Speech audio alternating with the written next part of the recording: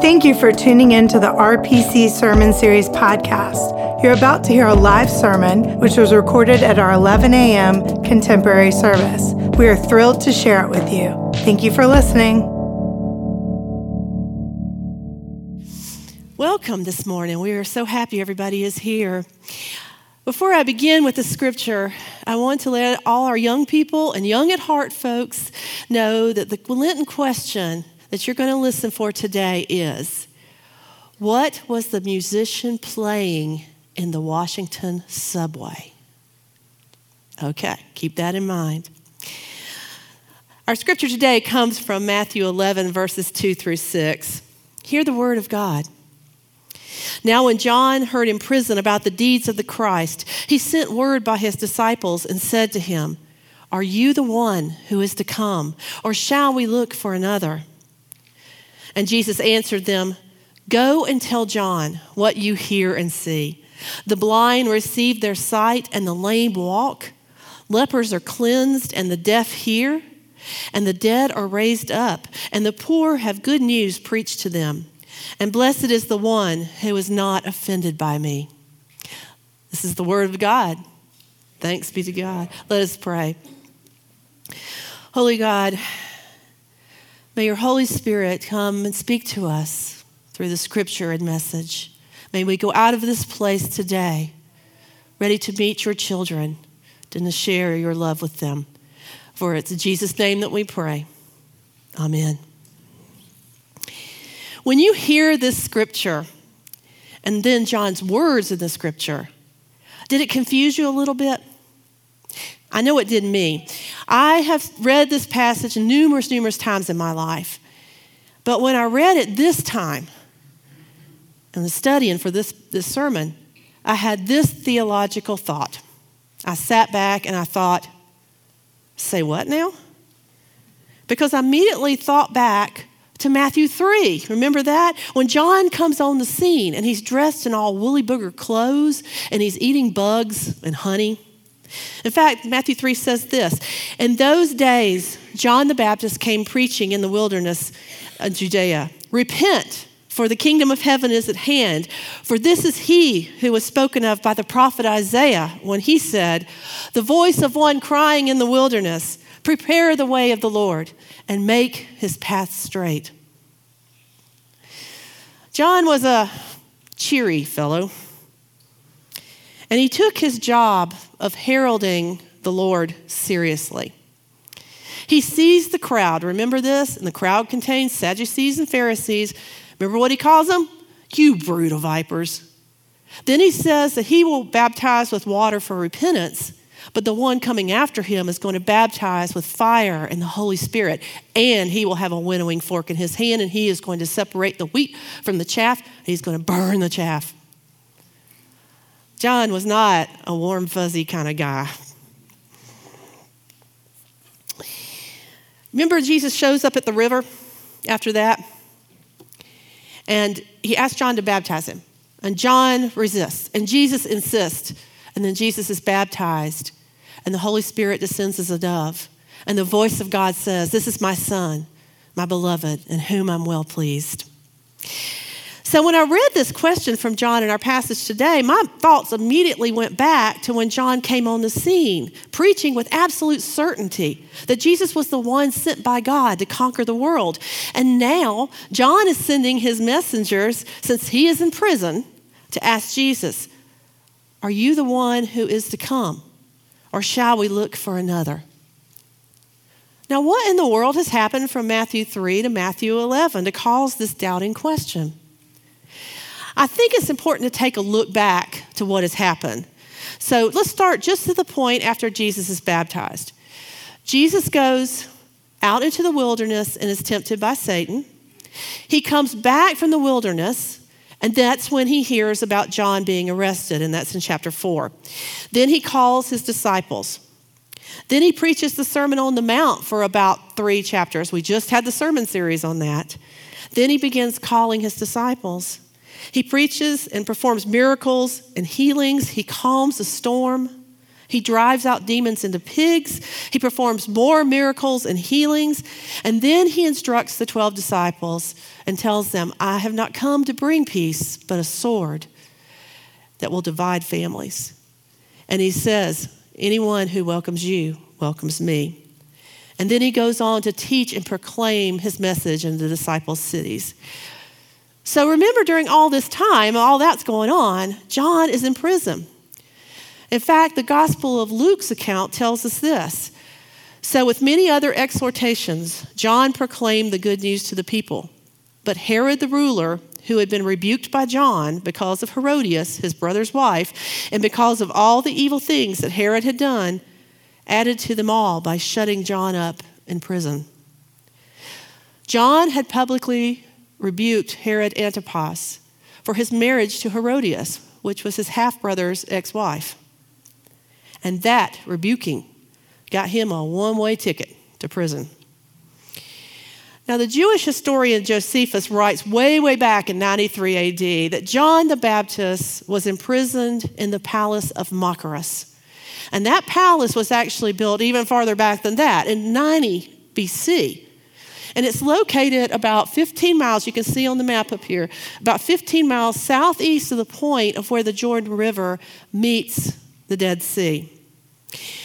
Now, Josephus, in his writings, Antiquities of the Jews, believes that John had already been in prison for about 12 to 18 months when our passage today occurs. And since he was in prison, he became an outsider to the goings-on with Jesus since he couldn't witness these things, firsthand. And during this time, word reached him of Jesus' healings, his sermons, his care for the outsiders and the unclean, his encouragement to the poor, and his care for women that society deemed less than, and maybe even just property. So why this question from John? Are you the one who is to come, or should we look for someone else? After all, I would think that healings and caring for outsiders and being inclusive of women and interacting with Samaritans and the unclean, wouldn't you think too that those would be really great qualities for a Messiah? Well, something that should be considered in this when reading this passage is what the Jewish people of this time expected of the one who was to come and what he would do when he did come.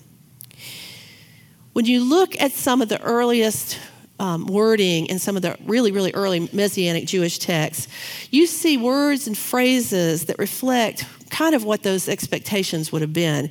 Words and phrases like purge, convict, judge, divide, put down kings. And verses like, he will reinstate Israel among the nations and make the new nation the Lord of the earth. Yes, in those texts, Jews expected their Messiah to be a king, a savior of their nation, rescuing them from foreign domination, foreign control. Once he does this, then he will care for his people tenderly. So when we kind of add that context to those words and then apply what John was probably hearing from other people about the one that he had heralded and baptized, he probably was wondering and doubting if he had heralded the right one. This Messiah was just too kind. He didn't show up with a sword in his hand. He didn't fight to restore the Jewish people and bring down other nations. He did strange things, like talking to Samaritan women and letting a woman who was hemorrhaging and bleeding touch him, putting his hands on unclean leper skin, forgiving people gently, and going to demon-possessed people and casting out the demons so that they could get back to a normal life. But the crux of this passage, I think, is what Jesus says to John's disciples, his folks. Go and tell John what you hear and see. The blind receive their sight, and the lame walk. Lepers are cleansed, and the deaf hear. And the dead are raised up, and the poor have good news preached to them. And blessed is the one who is not offended by me. And now it becomes a little more clear. I believe Jesus is telling John through those verses, this is the kingdom my Father intends. Healing, love, compassion, good news. It is right here in front of you. Blessed is the one who is not offended by me, because I'm not going about this with violence and harshness as it was believed I would be. Instead, I am bringing peace, forgiveness, and love into this world. I am showing you a new way that God intends for God's children. It is not a secret. It is out in the open where everybody can see. Watch me. Follow me. Do as I do. Violence? No. Peace? Yes. Scorn? No. Compassion? Yes. Despair? No. Hope? Yes. I want to encourage all of us during the remainder of this Lenten season, that includes myself, to look around every day for where we see Jesus' teachings happening in our daily lives, paying special attention to our non-church related activities. Where do we see people exhibiting Christ-like behavior in our work environments, in our extracurricular activities, in our homes? And yes, even while we're driving and stuck in a commute, folks, that's a tough one, but I promise you it's there because Jesus is there. His influence is shown through the actions of people we come across in our daily lives. We just have to slow down and appreciate that instead of rushing on to the next thing. We have to take time to appreciate the beauty of those actions in places that might not be the places we expect, such as a church. When I was thinking about this, trying to slow down and appreciating some things, I remembered a study that was done back in 2007 by the Washington Post. The Post videotaped and studied about 1,000 commuters in a Washington metro station as they encountered a person playing an instrument in the station. Now, the vast majority just zoomed on by, going on to the next thing. A few people stopped and listened to the music that the violin player was playing. And some of them even threw some dollar bills into the case. It seemed like just an ordinary day in the metro station, except it was anything but ordinary. The man playing the violin in the metro station was not just any street performer trying to earn a few bucks. He was Joshua Bell, who's a world-class and well-renowned concert violinist. And just the week earlier, he had sold out a giant concert venue where people paid at least $100 a ticket to hear him play. So the question that the Post study author posed here, and others have posed the same question since then, is, have we been trained to recognize beauty outside the context where we expect to encounter beauty? In other words, are we rushing by those times where people are following Jesus' teachings and we're not even noticing because we're conditioned to see that more in a context like a church? As Jesus was telling John's disciples, it is right there in front of you. Observe it. Pay attention. So based on this Post study, I decided to poll a sampling of people I know and ask them this: to tell me about a recent time that you've observed Jesus-like behavior shown by someone, either to you or between people you're observing, when you are in a non-church related situation. And my friends, here are some of the beautiful things that people sent back to me. One of my friends works with a hospice and told me about a time that they were visiting a hospice patient. The hospice's medical director was there as well, explaining the hospice philosophy and what the family could expect and what the help the patient would get.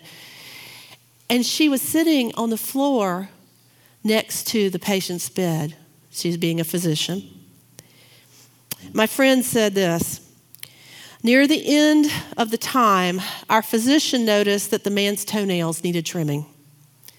Why don't you let me take care of that since I'm already down here on the floor? So she lovingly trimmed his nails and massaged his feet. Now, every time I see this patient, he talks about the physician sitting on the floor and taking care of his feet. I've never had a doctor like that, the patient said. Another person wrote back to me and said that they recalled sitting in a coffee shop. And there was a homeless man. It was a cold day. And there was a homeless man in one of the more comfortable chairs in the coffee shop, sound asleep. Nobody seemed to mind because it was cold outside. He watched as people came and got their hot beverage and their food, and then they go on their way, until he saw someone come and purchase a hot beverage, their food, turn around, walk it over to the table beside the homeless man, put it on the table, then turn and walk and go on their way. Another person told me about one of their children who had one of the grandchildren in a car seat in the back seat, and they had a flat tire. A white pickup truck pulled off the road. She said she wasn't lost on that symbolism. It was almost like an angel had pulled over there. The man got out and proceeded to change the tire. This friend said, I am thankful for the stranger who pulled in behind them and with little conversation promptly changed the tire so they were quickly on their way. Another friend of mine was going through a very, very difficult time spiritually. When they went out to the mailbox to get their mail one day and they opened the mailbox and looked in, there was the mail, but there was also a necklace with just a pendant with the word hope on it. And finally, one thing that I witnessed recently personally, I live on Peachtree Street, which is a very, very, very busy street, as you all know, and there's constant activity 24/7. Across from my balcony down at street level is a shelter bus stop. On any given day or night, you can see the bus stop all the way at the end up there. So on any given day or night, there are homeless people that find shelter in that bus stop. Some of them are able to contort their bodies to sleep on the 3-foot metal bench in the bus stop. All night long, that bright light flashes as the advertisements change in this bus stop. When it rains, there are at least 4 or 5 people that homeless people with their broken umbrellas that open them up and shelter behind them as the cars zoom by and shove water up on them beside the road. On the sidewalk beside the bus stop there are usually about 2 homeless people. I took this about a month ago. 2 homeless people that usually make their beds there on the sidewalk.